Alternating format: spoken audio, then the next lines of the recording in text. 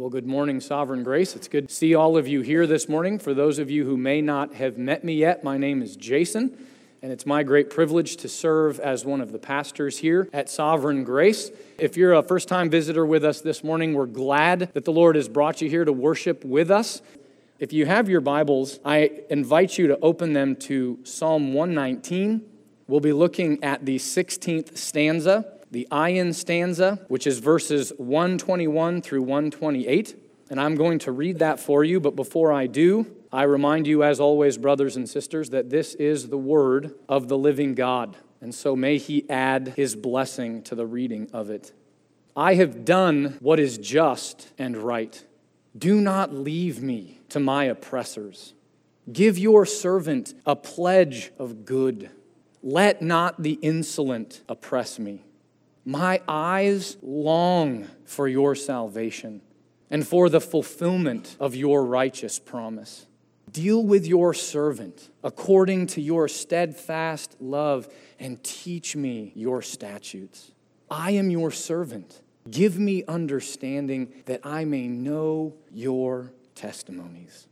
It is time for the Lord to act, for your law has been broken.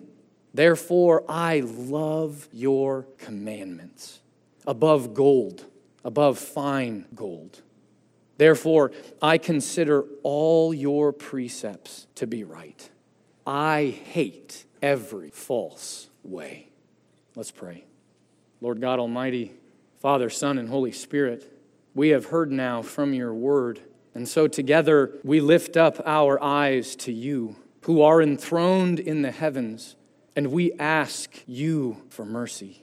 Mercy that we might rightly know you through your word and by your Spirit. And so even as the eyes of a servant look to the hand of their master, so too do our eyes now look to you, the Lord our God, until you have mercy upon us. We ask these things in Jesus' name and for his sake. Amen. Well, we may not like it, but it is a fundamental truth that we as human beings, made in the image of God, are created for service. We are created to serve. And so the reality this morning is that every single one of us in this room serves someone or something. In other words, we all, every single one of us, have a master. We have a master that we serve. And we can see this in the very beginning of the Bible. If we go back to Genesis, we can see that God creates Adam and Eve. He creates man to submit themselves to him as their Lord, as their master, to obey his commands. They are to serve him and glorify him in that way. And then yet, what happens after the fall? After Adam and Eve reach out and eat the fruit of that tree that God commanded them not to, what happens? They no longer serve their master, and God is no longer their gracious master. They are no longer his loyal, faithful servants. But now what do? We worship and serve and are servants to the creation in our fallen state in Adam, rather than the Creator who is blessed forever. Amen. This is the tragic reality of our fallen state. And yet, here's an equally incredible reality. Here's the good news. When God graciously saves us and graciously makes himself our master and makes us his servants, what happens in that relationship is that we begin to reflect his character. You see, in regards to our character, it's very true, a biblical truth, that we become what we serve. We become what we worship. We image and reflect that which we serve as our master. And you see, that reality is exactly what this stanza in Psalm 119 is getting at. It's getting at the reality that when God graciously saves us, and now he is our master, and we are his servants, we will begin to reflect his character in our lives, in our thoughts, in our attitudes, in our dispositions. And so what we're going to look at this morning in this stanza is three characteristics or three marks of character that God, as our gracious master, creates in us as his servants. Three character marks. First of all, we'll see that we will, because God is our master, be loyal servants. We'll see that in verses 121 through 123. We'll see that David is a loyal servant to the Lord, even as his enemies oppress him, even as the Lord's promise seems to linger. Even through that, because God's his master, he is a loyal servant. Second of all, we'll see that we will be humble servants. We'll see that in verses 124 and 125. That because we now know who God is, as our holy master, as our gracious master, the only appropriate response for us to have before him is to be humble. Humble, to acknowledge that it's he alone that justifies us and sanctifies us. And then thirdly and finally, we'll see that we will be jealous servants. We'll see that in verses 126 through 128, that because we know our master has treated us so well and is jealous himself for his glory, we will also be jealous for his glory as well. And if I do my job this morning, brothers and sisters, here's what I want you to walk away from this stanza understanding.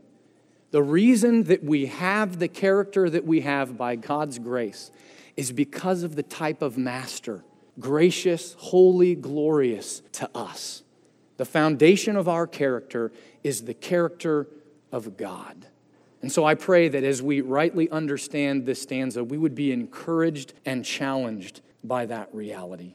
So let's look first then at how we will be humble servants because God is our master. Look at the first three verses in this stanza with me. I have done what is just and right. Do not leave me to my oppressors. Give your servant a pledge of good. Let not the insolent oppress me. My eyes long for your salvation and for the fulfillment of your righteous promise. What these verses make abundantly clear for us is that David is in a dire situation.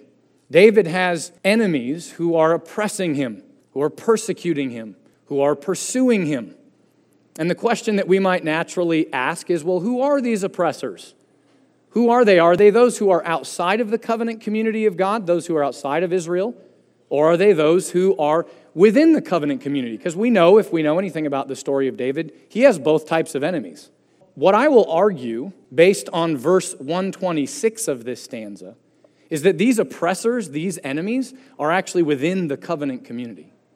In other words, these are covenantally unfaithful Jews, those who are identified externally with Israel, but are not walking in covenant faithfulness with God. And so because they're not doing that, and because they hate God and his word, that manifests itself in hatred towards David. I think that's the case because, look at verse 126 with me.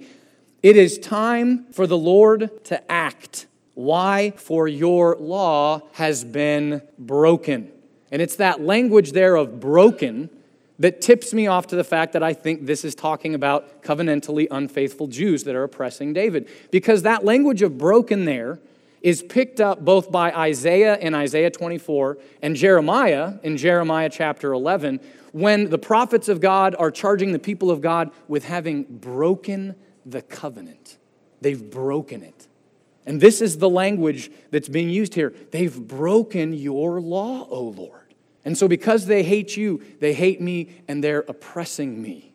Your own people, those who've taken your name upon themselves, they're persecuting me.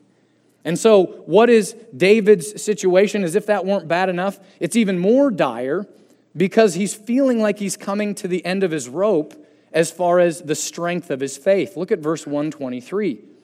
He says, my eyes long for your salvation and for the fulfillment of your righteous promise. Now, we've seen this language of my eyes longing for your salvation. We've seen that earlier in this psalm, and we saw that it's actually a very weak translation in the ESV. It's more appropriately translated, my eyes are failing. They're coming to an end as I'm looking for your salvation, which you've promised righteously in your word. What David is saying is, Lord, I'm at the end of myself. I don't know that I can hang on much longer while I wait for your promised deliverance. I know you've promised that you will make your people pure and you will purify and rid the earth of all wicked and evilness and sin. And so I'm waiting for that. I'm waiting for that deliverance, and yet I've waited so long, and my oppressors are so strong that I feel like I'm going to let go at any moment. Not because I want to, but because I'm so weak. And so David's situation is dire because as his enemies are closer and more vehement than they've ever been, God and his promise and his nearness is very distant, perhaps more distant than it's ever been. And yet, though this is David's dire situation, notice his response. How is David responding to this persecution and this waiting on God? Well, look again at verse 121. The first half there, what does he say?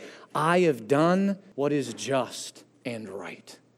Even in the face of his oppressors, even as God feels distant, he says, Lord, I've done what is right and what is just. I am your king. I am your servant. And I've walked in covenant faithfulness with you. And really what we're seeing here is that he is reflecting the character of his master. Why? Because we know that God himself is just and righteous, don't we? We know that from places like Psalm 89, verse 14. Listen to what that says. Psalm 89, verse 14 says, righteousness and justice are the foundation of your throne. In other words, the psalmist is saying, Lord, your rule and reign is characterized by righteousness and justice. Why? Because you are righteous, because you are just. And David is saying, because that's true of you, and you are my master, and I am your servant, I am loyally walking with you and reflecting your character. I reflect your justice. I reflect your righteousness in my earthly rule and reign because of who you are. And David acknowledges that this is God's gracious work in him. He is a loyal servant by God's grace. He's only able to be that, faithful himself covenantally. Because first and foremost, God is covenantally faithful to him. Because here's the reality. David knows that he wasn't always a servant of God. God wasn't always his master. He knows that there was a time when he was a slave to the flesh and the world and the devil. He was in bondage to his sin. And here's the thing, if you're a believer here this morning, you know that that was once true of you as well. No matter how young you were saved, there was a time, unless you were regenerated in the womb, that you were a slave to the flesh and the world and the devil.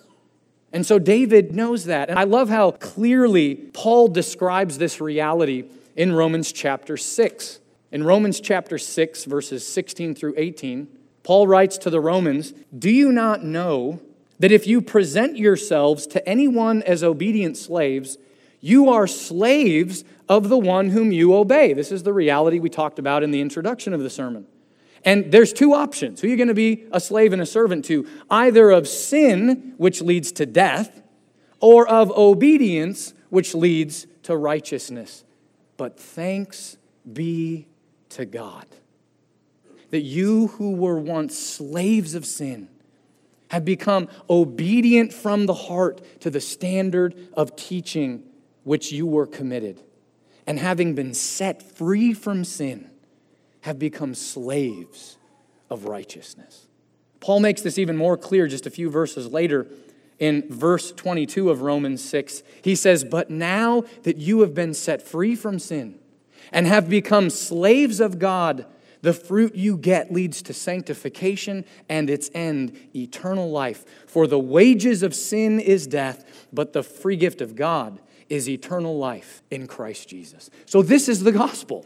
The gospel is that in Adam and through our own sinful choices, we had offered ourselves as slaves to the flesh, the world, and the devil. We were slaves of our own passions, in bondage to our sin, unable to free ourselves in any way, shape, or form, without any desire to free ourselves. And when we were in that state, God sent His Spirit to regenerate us and give us a new heart so that we now love Him. And we give ourselves to Him as His servant. And He's entered into a covenant relationship with us where He says, I will be your master and you will be my servant.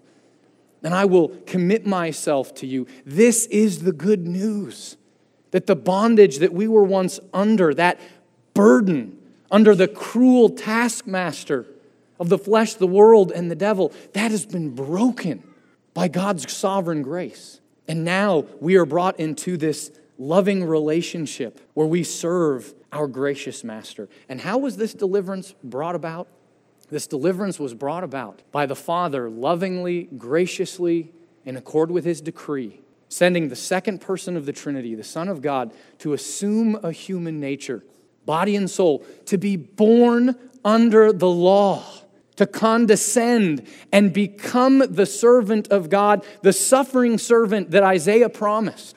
He humbles Himself and becomes obedient to the law to be the servant that we failed to be, to perfectly obey the law of God, perfectly glorify God in all the ways that we have failed to. And He did that for us, so that the Father takes that perfect track record, the merit that the Son accomplished in being the perfect servant of God, and He now accounts that as our own. He says, that's yours. And what happens on the cross? Jesus takes all of our sins, all of our rebellion against our Master, our Creator, all the offenses that we've committed against Him by serving the creation rather than Him, and Jesus takes that cup of the Father's wrath and He drinks the last drop of it so that there's none left for us. This is how our deliverance has been accomplished, so that we could be freed from our bondage to self and the world and the devil. And this is exactly what David is getting at, by the way, in verse 122. Look at the first half of verse 122 with me again. He says, give your servant a pledge of good.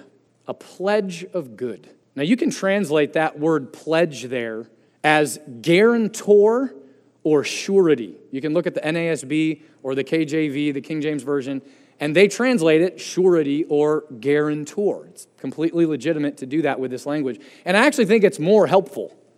Because what's a guarantor? Ironically, the Lord provided me a sermon illustration in the mail this week. I had a letter come to our house that said, from the hospital, to the guarantor of Benjamin Faber. That's my 4-year-old son. Apparently they didn't have my name. Don't ask me why. And I thought, there you go. What is a guarantor? I am Benjamin's guarantor. Why? Because any debts that he might have, the hospital knows as his guarantor is going to pay them. You're obligated to pay for them because of your relationship to your son. And so whatever concerns Benjamin's well-being is my concern. I take that on as if that's my well-being. And you see, brothers and sisters, that's exactly what we're talking about here. That God, when He enters into this relationship with us that we don't deserve, He becomes our gracious Master, loving and kind, and He makes us His servants. The reality when He enters into that covenant of grace relationship with us is that He says, I'm taking all of your concerns upon myself. All of your debts, your well-being, they're mine. They're mine. And so this is the glorious reality. And so how does this show up then in David's life and in our lives as the people of God? How does God show Himself to be our surety, our guarantor? Well, first of all, I hope you go immediately to Jesus. Right? Because what is Jesus saying? He's saying the Father sends the Son in love to say, I take your debts upon myself and I will pay them in full on the cross, so that when, at the end of all things, when we stand before the judgment throne of God, the Son will stand up in our place and say, Father, he's one of mine. She's one of mine. You gave them to me. I paid that debt in full. Not guilty, righteous on my behalf. Because of His life, His death, His burial, His resurrection and ascension, Jesus is, and you know this from Hebrews chapter 7, verse 22, Jesus is the surety or guarantor of a better covenant. And He has accomplished that for us. So that's the first way that He is our surety. Second of all, and this is just mind-blowing as if the first one wasn't, God is a surety for us, and that when He enters into that relationship again, He says, I am so going to wed together my glory and your good that they become one. They're not opposed to one another. That which glorifies God is our good, and that which is our good glorifies God. That's how inextricably He's linked Himself to us and our well-being. And so what does that mean? Who are we talking about here?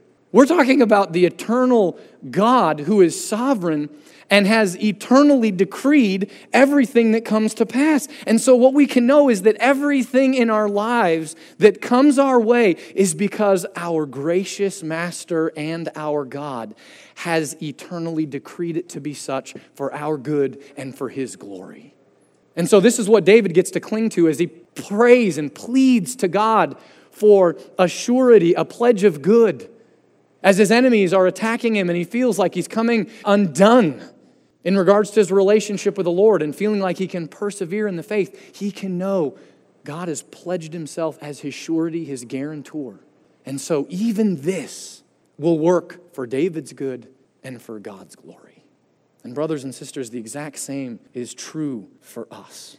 And these realities are so rich. I spend the most time in the sermon on this because everything else flows out of this. The unspeakable reality that God is our gracious Master now. He saved us and redeemed us to the praise of His glorious grace. And so we're no longer in bondage to sin, but we're now servants of Him and the Son and the Spirit. We're freed to walk in His ways, to walk in the ways that we were created to walk according to His Word. Because the fellowship that we were created for and lost in the fall has now been restored to us through His gracious work. And so because He is a gracious Master who has sovereignly saved us, guess what that means for us? We will be loyal servants to Him by His grace. But that's not the only characteristic that will mark us as His servants. Second of all, not only will we be loyal servants, but we will be humble servants. Look at verses 124 and 125 with me. Deal with your servant according to your steadfast love, and teach me your statutes. I am your servant. Give me understanding that I may know your testimonies. Now, what we have to point out here, because David is pleading with the Lord, right? He starts this psalm out with pleading to the Lord, and now he's pleading with the Lord again here. But these pleadings are different. The relational aspect is different. So in the first plea that he's making before the Lord, where he says, I have done what is just and right, he's making a plea based on his relationship with his enemies. And what he's saying is, Lord, they're charging me with these false accusations. I'm not guilty of what they've charged me of. So Lord, bring justice to rain down on their heads. I'm being oppressed wrongly, so deliver me by bringing justice down on their heads. But now, what is he pleading? He's not pleading based on his relationship with his enemies. He's pleading based on his relationship with God Himself. And so he doesn't ask for justice here. Because if God gave him justice, what would that amount to? Based on his own law keeping, God would give him wrath. Even as one who's in a covenant of grace with the Lord, if the Lord were to judge him according to justice, in and of himself, David would get wrath. So instead, what does David plead here? He's not pleading for justice. He's saying, Lord, deal with me according to your steadfast love, according to your unchanging, infinite love that you have made manifest in this covenant of grace. Show mercy to me. David knows every day of his life he stands in need anew of the grace and mercy of God because of his continued sinfulness. And so he's pleading for that, saying, Lord, this is my only hope in this situation, that you will be faithful to your covenant and steadfast in your love. And yet, notice what's fascinating here. How does David say that this steadfast love of the Lord will manifest itself in David's life? How does he say it's going to show up? How does David say he'll know that the Lord is showing this love towards him? Well, look at the second half of verse 124. Deal with your servant according to your steadfast love and teach me your statutes. Go on to verse 125. I am your servant. Give me understanding that I may know your testimonies. What's he saying? He's saying, I'll know that you're showing me your steadfast love as you teach me your statutes. Think about that. That's mind-blowing. What's his situation? He's got these enemies that are oppressing him. They want to wipe him out. They want to kill him. God feels distant as his enemies feel near. And David says, my greatest pressing need is that you would give me understanding according to your word. That you would teach me. That you would instruct me. And he's not just talking about head knowledge. Not that I would just understand your word, that's part of it, but that I would receive the content of your revelation, that I would believe it and I would trust it and walk in accord with it. Lord, I will know that you are being faithful to your covenant when you do that in me, when you do that for me. Because I can't do it any other way. David knows that unless God's Spirit works in him to will and to work for God's good pleasure, he knows it won't happen. He knows it will not happen. And so we see David's humility here. Because you know what this means. If this verse is true, which we know that it is, then what that tells us is that what David is able to claim in verse 121, that he's done what is just and right, even that is an evidence of God's gracious work in his life. It's not a result of something that he could naturally drum up from his own resources. No, this is God covenantally showing his love to David. That he's reflecting God's character and walking in accord with his word. David is not boasting in himself here. He's boasting in the Lord. He's boasting in his master. It's all of grace. And so we see David's humility on display here. And brothers and sisters, the exact same will be true for us. God is our holy and gracious master. And as we see that with ever increasing clarity through his word and by his Spirit, that is going to produce a greater degree of humility in us before God.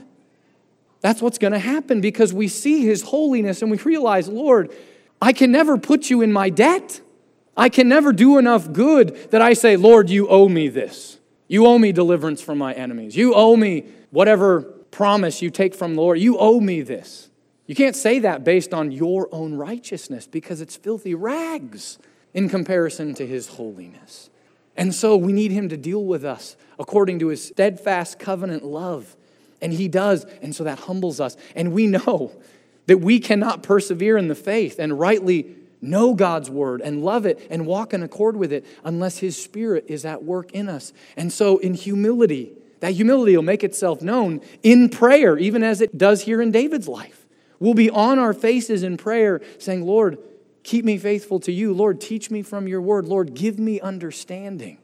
I don't have the resources in and of myself to make this happen. We cannot do it in our own strength, but the Lord will do it in us so that we can say at the end of all things, when we stand before God and we have faithfully, not perfectly, but faithfully walked according to his covenant, we'll be able to say what Jesus tells us we're to say.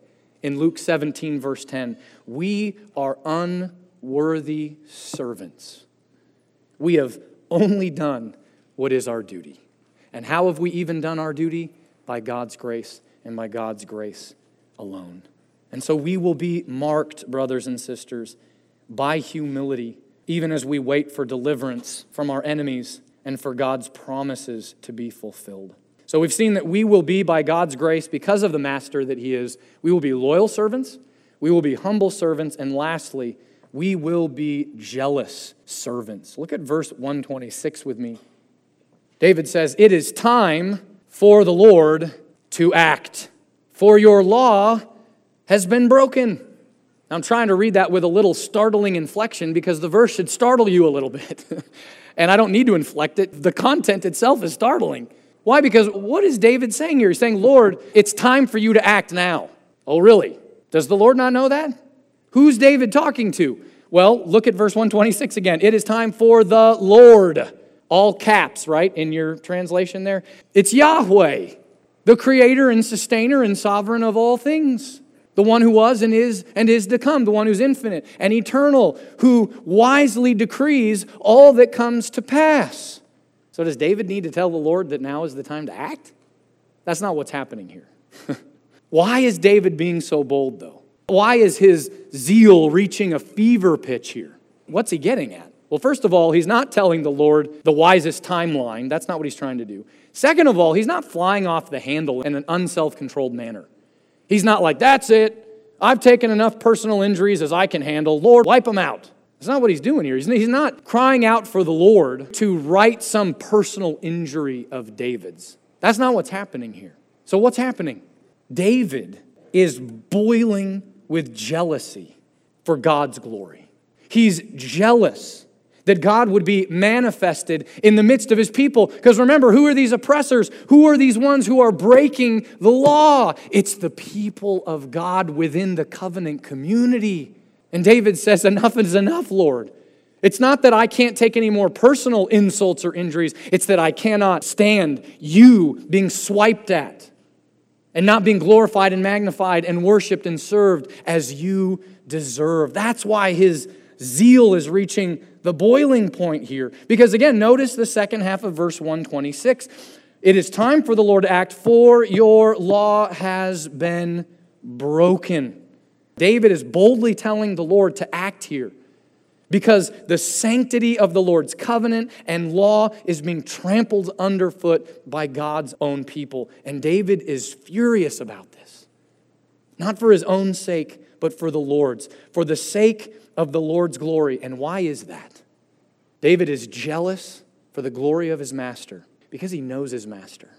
And what does he know about his master? He not only knows that his master is glorious, he knows that his master is jealous for his own glory. Who and who alone is worthy of all glory and honor and praise? God alone, the Father, the Son, and the Holy Spirit. And so for God to allow anybody else to have that glory and honor and praise would be completely unjust and unfounded and wrong.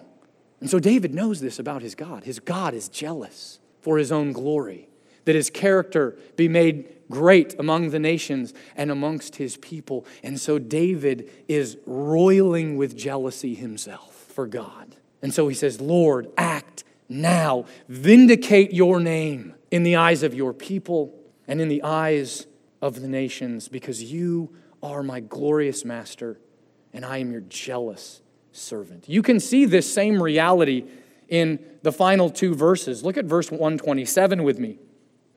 Therefore I love your commandments above gold, above fine gold. Now I love this because what is David saying here? He's saying, therefore, well, what does therefore tip us off to? What follows is connected to what has come before it. What he's going to say is connected to what has preceded it. Well, what precedes it? That these enemies hate God and they've broken his law. Their hatred is becoming very high-handed. Their sin is becoming high-handed. And so I love what David's response is. He says, because your law is being broken, Lord, I love it all the more. Because their hatred is rising, my love for your law is rising. Because their hatred for you is increasing, my love for you is increasing. There is a direct relationship between David's enemies, God's enemies' hatred of the law, and David's love for God and his law. As one goes up, so does the other. And you've experienced this, haven't you? I hope you have. I know I have. And so David says, what? I love your law more than anything that this world has to offer, more than gold, even the purest gold, more than any of its riches or comforts, Lord, I love your law. It's the exact same thing he says in verse 128. Look there with me. He says, therefore, I consider all your precepts to be right. I hate every false way. Again, he's saying because your enemies consider themselves to be right in their own eyes, and they love every false way, I affirm and love with even greater vehemence your law all the more, and I hate every false way even more than I did. Again, we see this direct relationship. As their hatred increases and their high-handed sin, David's love and obedience increases again. Why? Is it just because David likes being belligerent? Yeah, all right, David, what a rebel. No, he's not being belligerent for belligerent's sake. What is he doing here? Again, he's jealous. He's jealous for the glory of his master, his God, who so lovingly and graciously cares for him. So David can't help himself. He can't contain it. The more they hate, the more he loves God and his law and his people. And you see, brothers and sisters, once we've tasted and seen the goodness of our gracious master, beheld his glory and how sweet service to him is, we will also be jealous for his glory. And so as a result, when we see God's law being broken high-handedly by his own people, by those within the church, with complete disregard for God's holiness and glory, we will cry out, as Jesus taught us to, our Father, who art in heaven, hallowed be your name. Your kingdom come. Now is the time. Your will be done on earth as it is in heaven. We'll cry out with John when he says, Maranatha, come quickly, Lord Jesus. Now is the time. Vindicate your glory. And we will do so not because we're personally inconvenienced or injured, but because we are furious that our God is being treated so flippantly, with triviality, and with scorn. And this is how any well cared for servant feels about his master's glory. And so, brothers and sisters, behold the grace of God. Doesn't it take your breath away? He has become our loving master.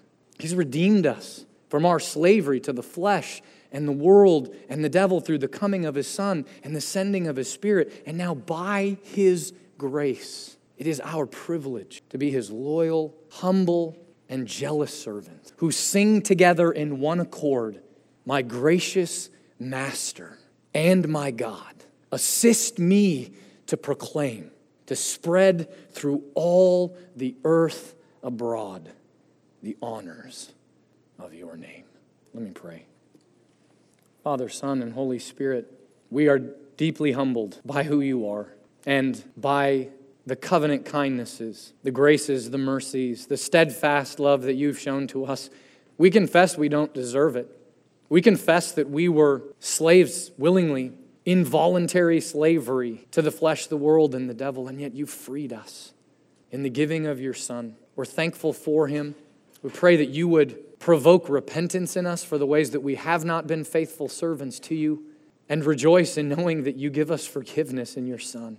And so, Lord, we do pray, in light of you being our master, that you would cause us to grow more in our loyalty to you because you are faithful, in our humility because you are gracious and holy, and in our jealousy because you are jealous for your name's sake, and you are glorious. And may we take this good news, willing to pay whatever cost, because our master has left us with work to do. And so may we take this gospel, no matter what the cost, to the ends of the earth, knowing that our master will care for us and work all things for our good and his glory. We ask this in Jesus' name and for his sake. Amen.